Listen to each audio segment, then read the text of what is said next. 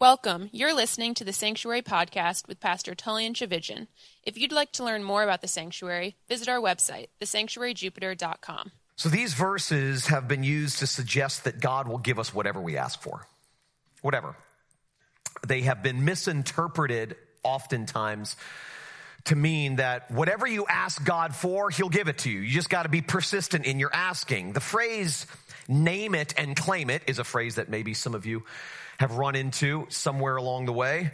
But the phrase name it and claim it refers to a message which essentially says that the way to get everything you want is to simply ask God for it and believe that he will give it to you. So if you want a Ferrari, just keep asking God for it. And if you believe that he will give you the Ferrari, you will get the Ferrari. If you want a bigger house, if you want a lot of money, if you want to be cured, whatever the case may be, you just got to keep asking God for it. And if you believe that he will give it to you, you will get it from him. Well, people who believe that often point to these verses. They often point to these specific verses to prove that what they're saying is true. That if you name it, and if you claim it, and if you believe, if you have enough faith to believe it, then it will happen. I've run into a lot of people over the years who are terminally ill or who have a family member who is terminally ill. And they believe that if they simply pray hard enough for their family members or their own healing, that they will get better. And oftentimes they get confused when their family member or they themselves don't get better, and they think that God has failed to fulfill his promise. And then they go to these verses and say, well, what did Jesus mean if he didn't mean that? I thought he said if you just keep asking and you believe that you will get what you're asking for, then God will give it to you like a genie in a bottle. But is that really what Jesus is teaching here? Is that what he's saying? Is he a proponent of the name it, claim it message, the health, wealth, prosperity message? Well, in order for us to know what these verses mean and what they don't mean, we have to be reminded of what this entire sermon is about. I oftentimes say that in order to understand a particular passage or a particular verse, we have to look at it in its larger context. What's going on before it? What's going on after it? Because only then will we have a good idea, a good grasp of what's really going on. So in order for us to know what these verses mean, in order for us to know what these verses aren't teaching, we have to be reminded of what this whole sermon is about. And I've said each week during this series that the purpose of the Sermon on the Mount is to demolish all notions that we can save ourselves by what we do, by who we can become, by what we can accomplish, by how spiritual we are, by what others think about us, and so on and so forth. That the Sermon on the Mount is not a goal. It's not a ladder that we climb to get more of God's love and to get more of God's blessings. It's a wall that we crash into so that we'll finally cry out, I can't do it.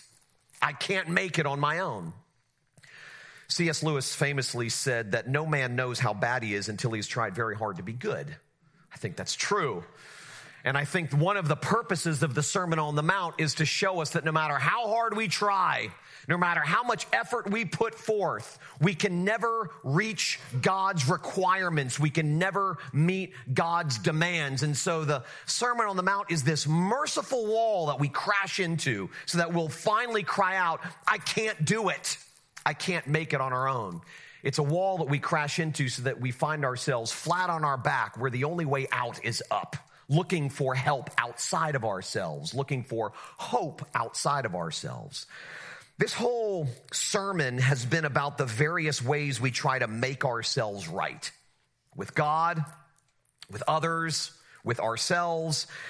And this sermon shows how all of our attempts to do that will ultimately fall short. So if you want to know what this entire sermon is about, Jesus' entire Sermon on the Mount is about, you can really sum it up in two phrases. God demands perfection, phrase number one, and God delivers perfection, phrase number two.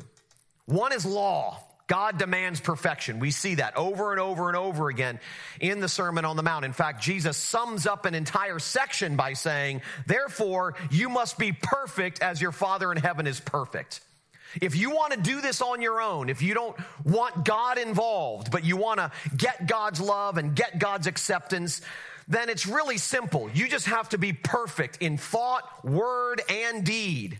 You have to be pure. You have to be sinless in thought, word, or deed. No spot, no blemish whatsoever on your record. And if you can attain perfection, then you will get God's love and get God's blessing. Well, that's supposed to be a wall that we crash into so that all of us, no matter how good or bad we are, we say, I can't do that. I mean, I may be able to jump farther than that guy, but I can't jump to the moon, which is what God requires. So this whole sermon has been really our way. It's been sort of an expose of the various ways we try to climb the ladder, the various ways we try to make ourselves right with God, by what we do, by what we pursue, with ourselves, with what we avoid, with other people. This entire sermon has been about the various ways we try to do that, an expose of the various ways we try to do that, and then shows us that we can't do it. So to sum it up again, God demands perfection, phrase number one. God delivers perfection, phrase number two. So it's only when we are faced with God's demand to be perfect will we be forced to see ourselves as imperfect and then be freed by the fact that Jesus was perfect for us. So this entire sermon is meant to expose our need for God, expose our need for His mercy, for His work, for His grace, for His love. Now, knowing that that's the primary point of this whole sermon, we can now sort of understand what Jesus is teaching here. Okay, if we understand what I just said to be the summary, the context of the sermon as a whole, now we can go back to these verses and go, okay, now what is He teaching? How do we understand what Jesus is saying here? He's not saying God is waiting to give you whatever you ask Him for. All you have to do is ask and believe. Okay, that's clearly not what He's saying. What He is saying is that no one who recognizes their need for God's mercy will be refused God's mercy. That's what He's saying. That no one who admits their desperation will be denied God's deliverance. No one.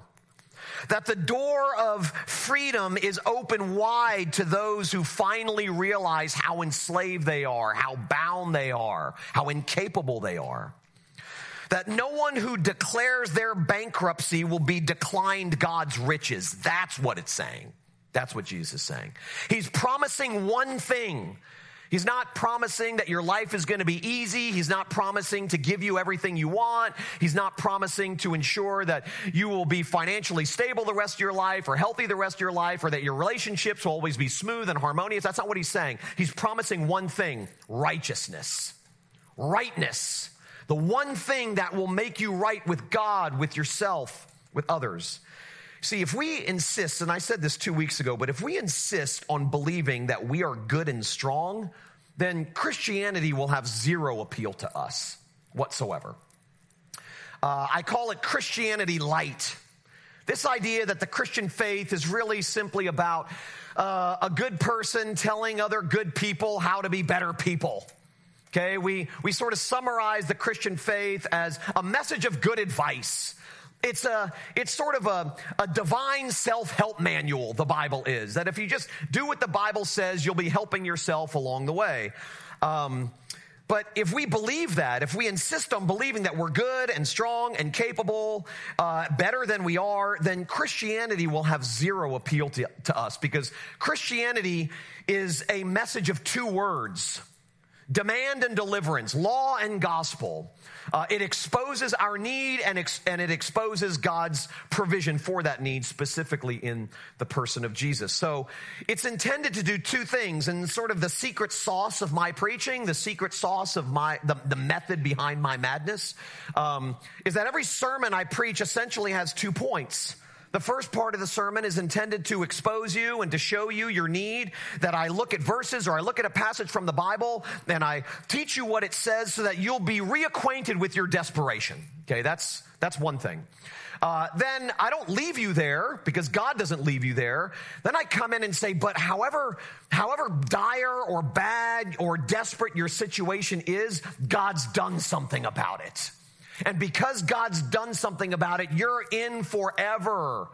You live your life under a banner that reads, "It is finished," because God has done something. Because God has loved you, not because you love God, but because God has loved you. You're in forever. That's good news. That's what the gospel is called. Little sneak preview for our next sanctuary studies. Stacy and I were talking about, it'll be combined, so men and women in here beginning in a few weeks after Easter. We were talking about it the other morning, and I said, I think I want to do a 3-week little series, sort of facilitate a group conversation on simply what is the gospel? Just what is the gospel? It's a word we talk about around here. It's a word we say around here. It's a word you hear from me around here week in and week out. But what is it exactly? So in order to get the answer to that, you're going to have to come back in a few weeks. But notice the people that God gives his righteousness to. Okay, we looked at this last week. Notice the people God gives us his righteousness to. Sinful people with logs in their eyes. We looked at that last week, where Jesus says, why in the world are you so fascinated, so fixated on identifying the speck in everybody else's eye when you have a log in your own eye? Well, the people that God gives his righteousness to are sinful people with logs in their eyes. Now, that's amazing because that makes him such a misfit God. All the other gods give good gifts to good people.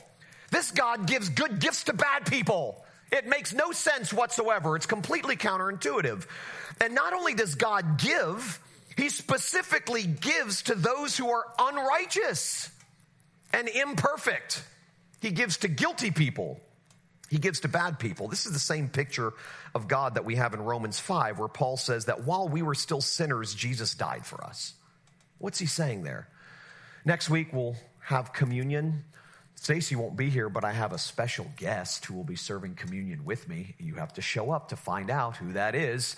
But one of the things that I point out before we take communion every time we do it is that passage where Paul says in Corinthians, on the night he was betrayed, Jesus took bread, broke it, gave it to his disciples and says, this is my body broken for you.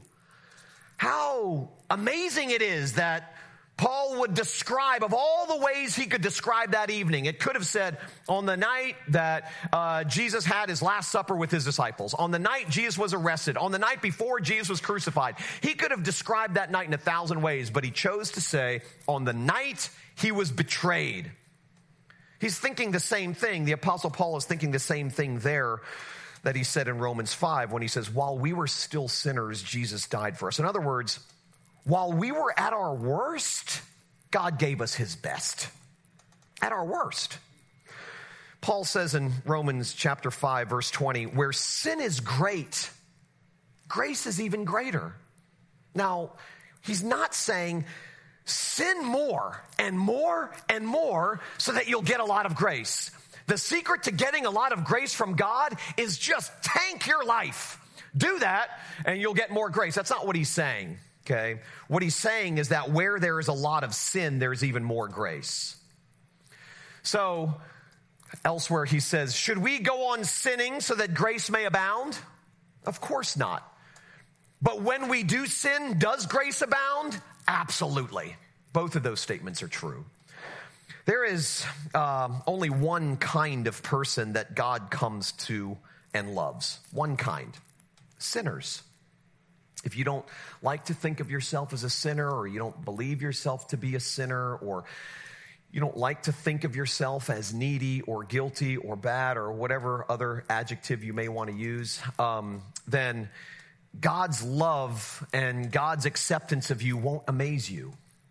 His mercy won't seem amazing to you. His grace won't seem amazing to you. You won't cry ever when you think about the fact that God has forgiven you and adopted you. I mean, that is so, all of those things are so incredibly beautiful against the backdrop of our guilt and need. So if we don't think we're guilty and we don't think we're needy, then those things will seem irrelevant to us. They won't seem necessary, and they certainly won't seem beautiful. So there's only one kind of person that God comes to and loves and accepts: sinners. And the Bible gives a bunch of metaphors to describe this. It says, the whore is made a bride. The dead are raised. The unrighteous are called righteous. Slaves are made sons. The blind are given sight. The sick are healed. The guilty are forgiven. Sinners are saved. There are so many different metaphors, so many different pictures the Bible gives to illustrate this. I don't know how we got it so backwards. I mean, we've just gotten it so backwards. Where did we ever get the idea that God is for clean and competent people? You know, maybe I didn't hear that growing up per se, that God is for clean and competent people. But all the sermons were intended to make me clean and competent. And sort of the implication was, the more clean and competent you are, the more God will love you, the more he'll delight in you, the more God will like you. And so no one stood up in a Sunday school class or on a youth retreat or on a Sunday morning or in my Christian school, although I think I may have actually heard that line in my Christian school, but whatever. But no, I don't remember anyone ever saying those words, that God is for clean and competent people. But all the messaging that I got growing up in a Christian environment was intended to make me a cleaner, more competent person. And like I said, the implication was that will make me more acceptable to God. The more moral I am, the more well-behaved I am, the cleaner I am, the more competent I am, the more spiritually disciplined I am. That's the secret to get God's love. That's the secret to get God's acceptance. That's the secret to get blessings from God. But where did we ever get that idea? Why is Christianity portrayed to so many as a religion for good people, moral people, rule-keeping, law-abiding people? There were a lot of rule-keeping, law-abiding religious people in Jesus' day. And those were the only people he called out on a regular basis. And those were also the same people who couldn't stand Jesus because he hung out with all the rule breakers. Because he hung out with all the people who the religious leaders couldn't see God hanging out with. The truth is, and it's a beautiful truth for all of us, that God is for the unclean and incompetent. And when measured against God's demand for perfection, we are all unclean. We are all incompetent. Unclean and incompetent is the only prerequisite for entrance into God's family. That's it. The family of God is the only club, in the world where the qualification for membership is that you're not qualified for membership. It's the only club in the world. Every other club you join, whatever it is, you have to qualify for membership. You have to apply. You have to qualify. You have to demonstrate certain skills, perhaps, or a certain level of income, or whatever the case may be. But the family of God is the only club in the world where the qualification for membership is that you're not qualified for membership. The only club. Robert Capon puts it this way, and it's one of my favorite lines from him. It is precisely our sins and not our goodnesses that most commend us to the grace of God. Precisely our sins and not our supposed goodnesses that commend us to the grace of God. It's our lostness, our weakness, our badness, and our guilt that summons God's grace. Not our cleanliness, not our strength, because our cleanliness isn't that clean, and our strength isn't that strong. At the very least, it doesn't reach God's demand for cleanliness and strength. It is our need for grace that fetches the grace we need.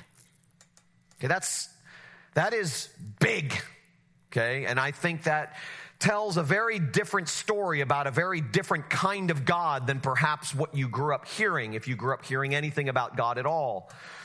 That it is our need for grace that actually fetches the grace we need. That's what the incarnation, the second person of the Trinity, becoming man, taking on human flesh and frailties, becoming like us. It was our need. It wasn't our goodness, our cleanliness, our spiritual maturity that summoned God's help. It was our need. It was our badness. It was our guilt. That's really what the incarnation is all about. It's God doing for us what we could never do for ourselves. It's God becoming like us so that we would be rescued from the kinds of people that we are. It is our lostness, our weakness, our badness, and our guilt that summons God's grace, which is why we sing, which is why the old hymn says, "Let not conscience make you linger, nor of fitness fondly dream. All the fitness he requireth is to feel your need for him." That's it. Need, dirtiness, lostness, desperation, guilt, need. That is all you need. That's the only thing you bring to the table of God's rescue of you. Love from God is not a reward for good people. It's not a divine pat on the back for a job well done. That's not what it is. Otherwise, that wouldn't separate God from any of us. I mean, that's what we do with other people. We love people who deserve our love. We give good gifts to those who deserve those good gifts. But God doesn't love the way we do. He gives good gifts to people who don't deserve it, which is why I wrote a devotional many years ago. It was somewhat controversial, but I said that Halloween is more Christian than the way we currently celebrate Christmas. And people got all up in arms. I had more articles sent to me about the origins of Halloween. I'm just like, okay, that's not what I'm saying. But think about Halloween. Everybody shows up, good, bad, or indifferent. Everybody gets something. Everybody. You knock on a door and you're not asked, hey, did you make good grades in school this semester? Have you been obedient to your parents? Or anything like that. We just give candy to people who don't deserve it.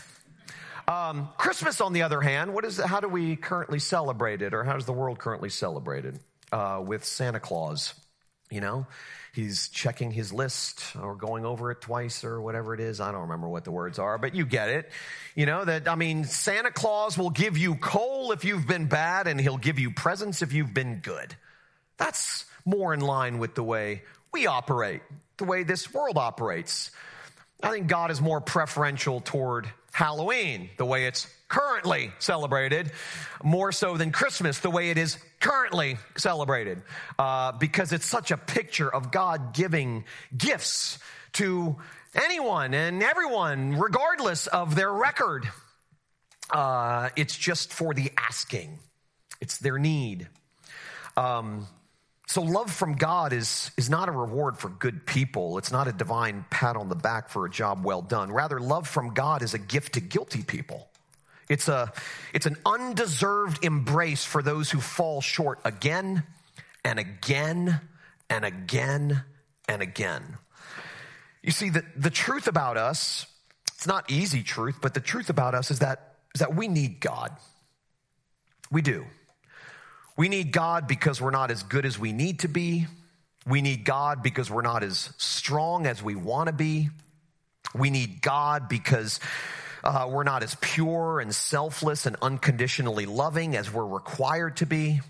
We need God because we're not perfect as our Father in heaven is perfect. When Jesus said he came for sinners and not the righteous, remember he says at a party, he's sitting there with a bunch of religious people, and a prostitute barges through the door. She heard Jesus was in town, and she barges through the front door and begins washing his feet with her tears and anointing his feet with expensive perfume. And of course, all the religious people are aghast. They're just, they can't believe what's happening before them. And amongst each other, they're saying, if this man really knew who this woman was, he would not be allowing her to touch him like this. Clearly, he's an imposter. And Jesus responds by simply saying something to this effect. You think that she needs to become more like you, but I tell you, you actually need to become more like her. Well, of course, they didn't understand that, and they certainly didn't like it. So when Jesus said, I haven't come for the righteous, I've come for sinners. He wasn't saying that there are two kinds of people in this world. There are righteous people, good people, moral people, strong people who don't need me. And then there are weak, guilty, unrighteous, bad people who do. I've come for them, not you. You don't need me, they do. That wasn't what he was saying. What he was saying is there are two kinds of people in this world. There are bad people who know that they're bad, and there are bad people who think that they're good. There are unrighteous people who think that they're righteous, and there are unrighteous people who know that they're unrighteous. There are guilty people who know that they're guilty, and there are guilty people who think that they're innocent. I've come for the only person who can hear my voice, and that's the guilty person who knows they're guilty. The weak person who knows they're weak. It's not that the others are cast out. It's that they don't recognize their need for him, and until you do, you won't be open to what he has to offer. To what he's giving. The gift that he offers you, you will turn away because you don't think you need it. So when Jesus said he came for sinners and not the righteous, he didn't mean there are those who need him and those who don't. He meant there are those who know they're guilty and those who think they're good. In other words, it's the I give uppers, not the do-it-yourselfers who hear his voice. Which is why, I've shared this many times, which is why I have finally reached a point in my life where I'm okay saying that my life doesn't look like Jesus. Okay, just follow me around driving down Indiantown Road for 5 minutes. Now, I don't know how Jesus walked around. He may have walked faster than was allowed. I don't know, but my life doesn't look like Jesus. And now that I'm 50 and I look back over the course of my life and I see the highs and the lows and the good times, the bad times, I can say for certain that it's not just me now, it's me for 50 years. That I can finally say my life doesn't look like Jesus. It looks like someone who needs Jesus. That's what my life looks like. Brennan Manning, in his remarkable book, The Ragamuffin Gospel, which I highly recommend, wrote this.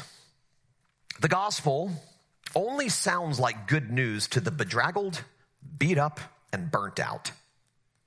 It is for the sorely burdened who are still shifting the heavy suitcase from one hand to the other.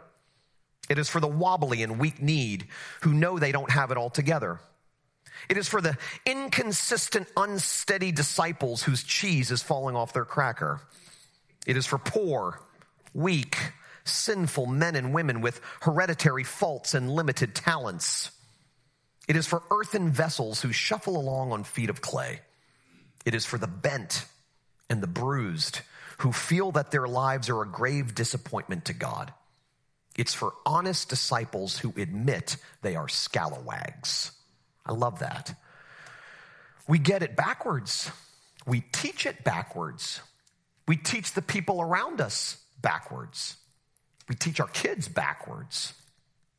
You see, Christianity is not good advice for good people. If anything, it is good news for guilty people coping with their failure to be good. That's what it is. It's not good advice for good people, okay? If anything, it is good news for guilty people who are coping with their failure to be good, who keep failing in one way, shape, or form. Maybe not in big, dramatic ways, but even in small, subtle ways, ways that no one sees, ways that you may not even see. It's for people who keep failing over and over and over again. It's for people who keep falling short over and over and over again. See, the heart of the Christian faith is not good advice, good technique, or good behavior. It is good news. Good news that announces God's unfailing devotion to us despite our ongoing failing devotion to him. It is not our faithfulness that's great. It's his faithfulness that's great. See, the gospel, and we'll go over this in our sanctuary studies, study about the gospel, but the gospel is not a command to hang on to God. The gospel doesn't command anything. The law commands everything. The gospel commands nothing. It just gives. The gospel is not a command to hang on to God. It's a promise that no matter how weak our faith may be, he's always holding on to us. Always. Which is why I've said 1,000 times from this stage that I'm here today and I'm alive, Not because in my darkest days I held on to God. I didn't. I let go of him 1,000 times. I ran in the opposite direction of God more times than I can count, just like Jonah.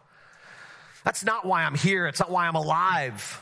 I'm alive today and standing here today, not because in my darkest days I held on to God, but because in my darkest days, God never let go of me. Ever. He never let go of me. When my faith was weak and insipid, God's faithfulness was strong.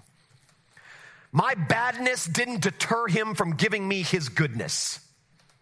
My sin didn't deter him. He didn't stand at some antiseptic distance from my messiness. He entered into it. He got on the bathroom floor with me.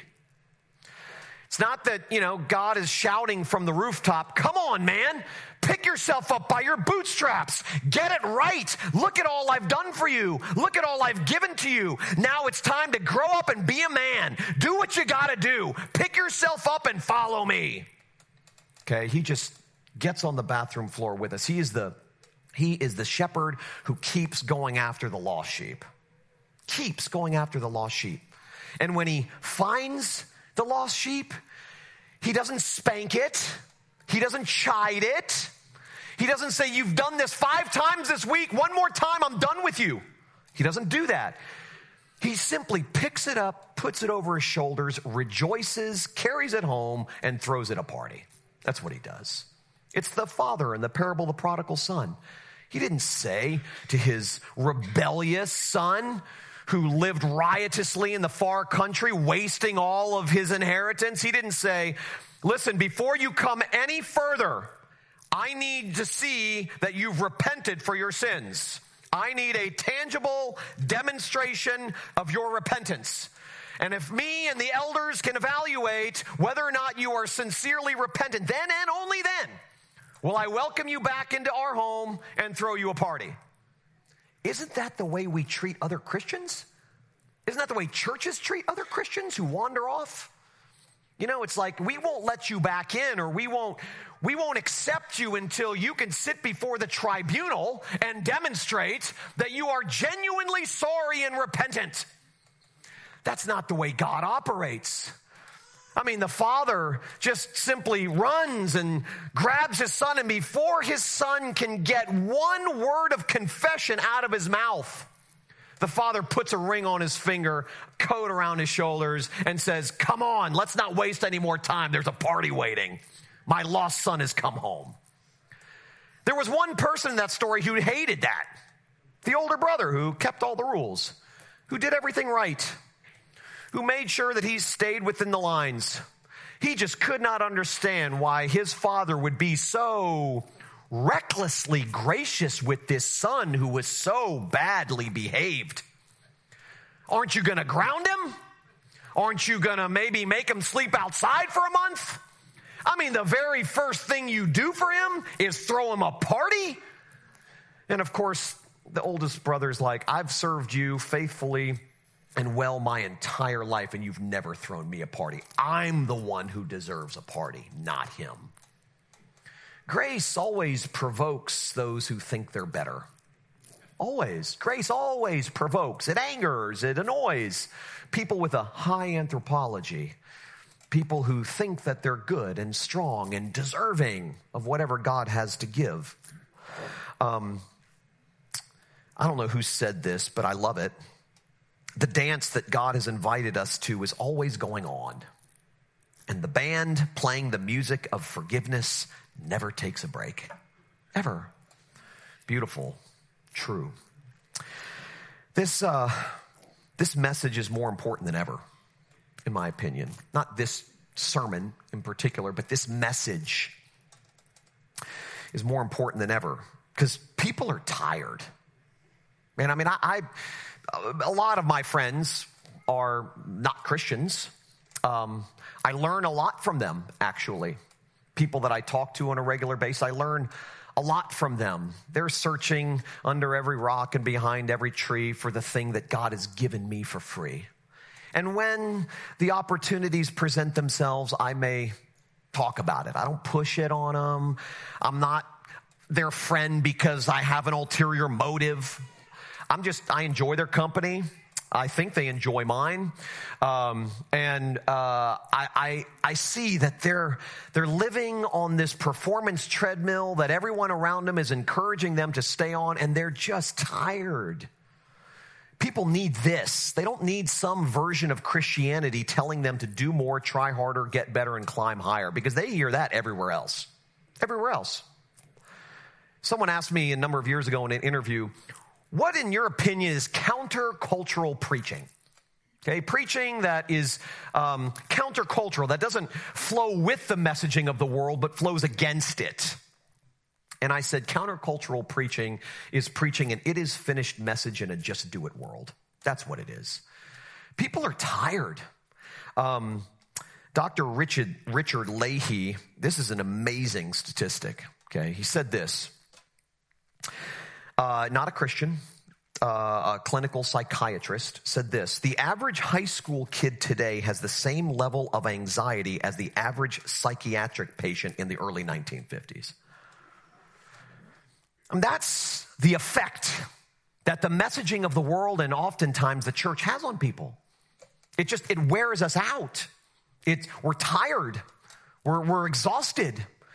We're trying so hard and climbing so far and fast, and we're not getting anywhere. People don't need any more advice on what to do, how to get better, how to achieve more, and so on and so forth. This world is just noisy with that kind of messaging. Just noisy. What people need is the quiet truth of God's simple love for them. No matter who they are, what they've done, or what they failed to do. See, what this world desperately needs is good news. The good news of God's grace, which gives hope to the hopeless and points all of us performance treadmill runners back to the relief and freedom of God's unconditional love. That's what we need. I yearn for people to be set free from their guilt and their goodness. Not just their guilt, but their supposed goodness, and to find rest in the never-changing, never-ending mercies of God. I want that to happen so bad. I want that to happen for my kids, for my grandkids, for my wife, for my friends, for my family, for myself. I long for broken people, and make no mistake about it, we are all broken people. But I long for broken people burdened by their many failures, or broken people banking on their many successes.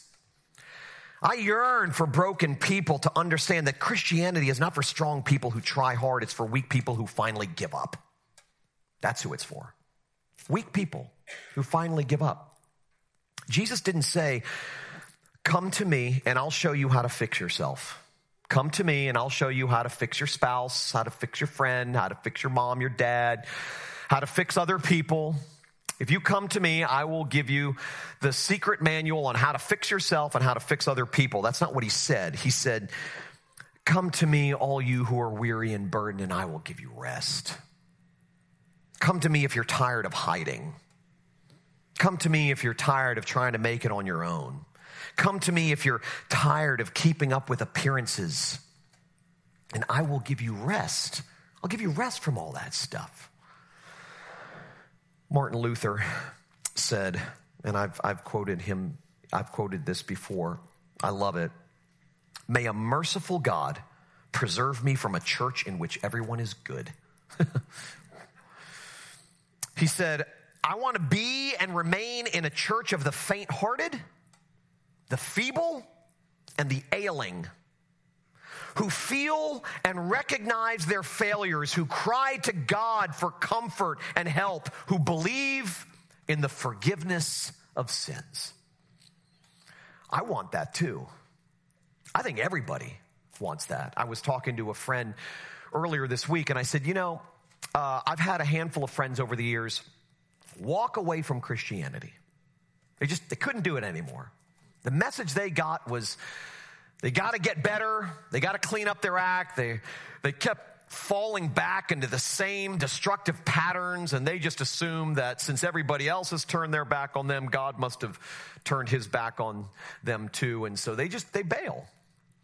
And whenever I get to the bottom of why they are sort of discarding the whole thing, throwing out the baby with the bathwater, flushing it all down the toilet, they essentially get to the point of saying, I couldn't do it. It's not for me.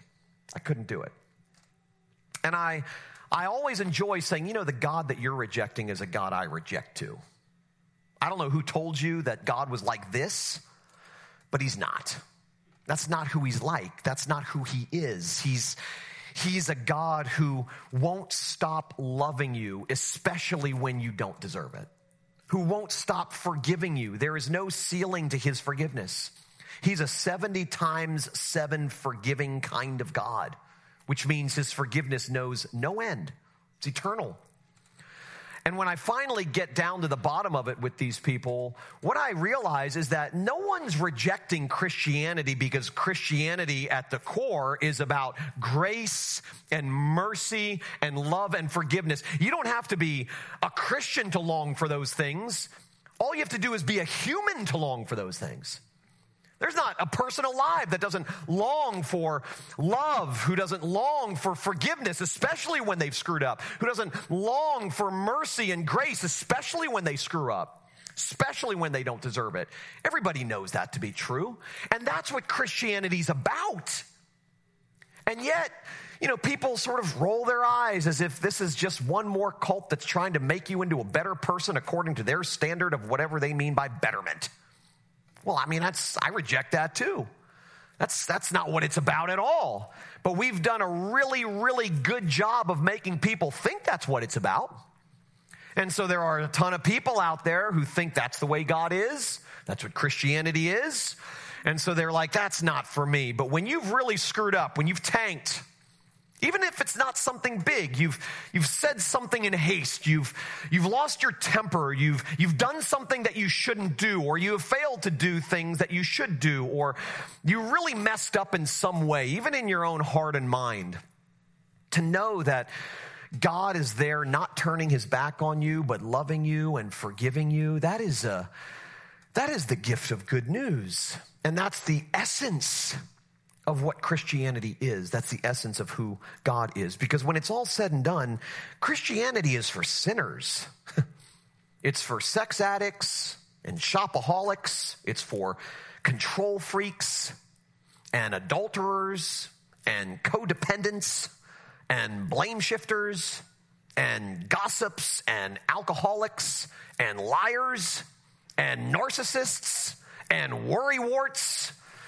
It's for the selfish, it's for the angry, it's for the arrogant, it's for the scared, it's for the proud, it's for the unrighteous and the self-righteous.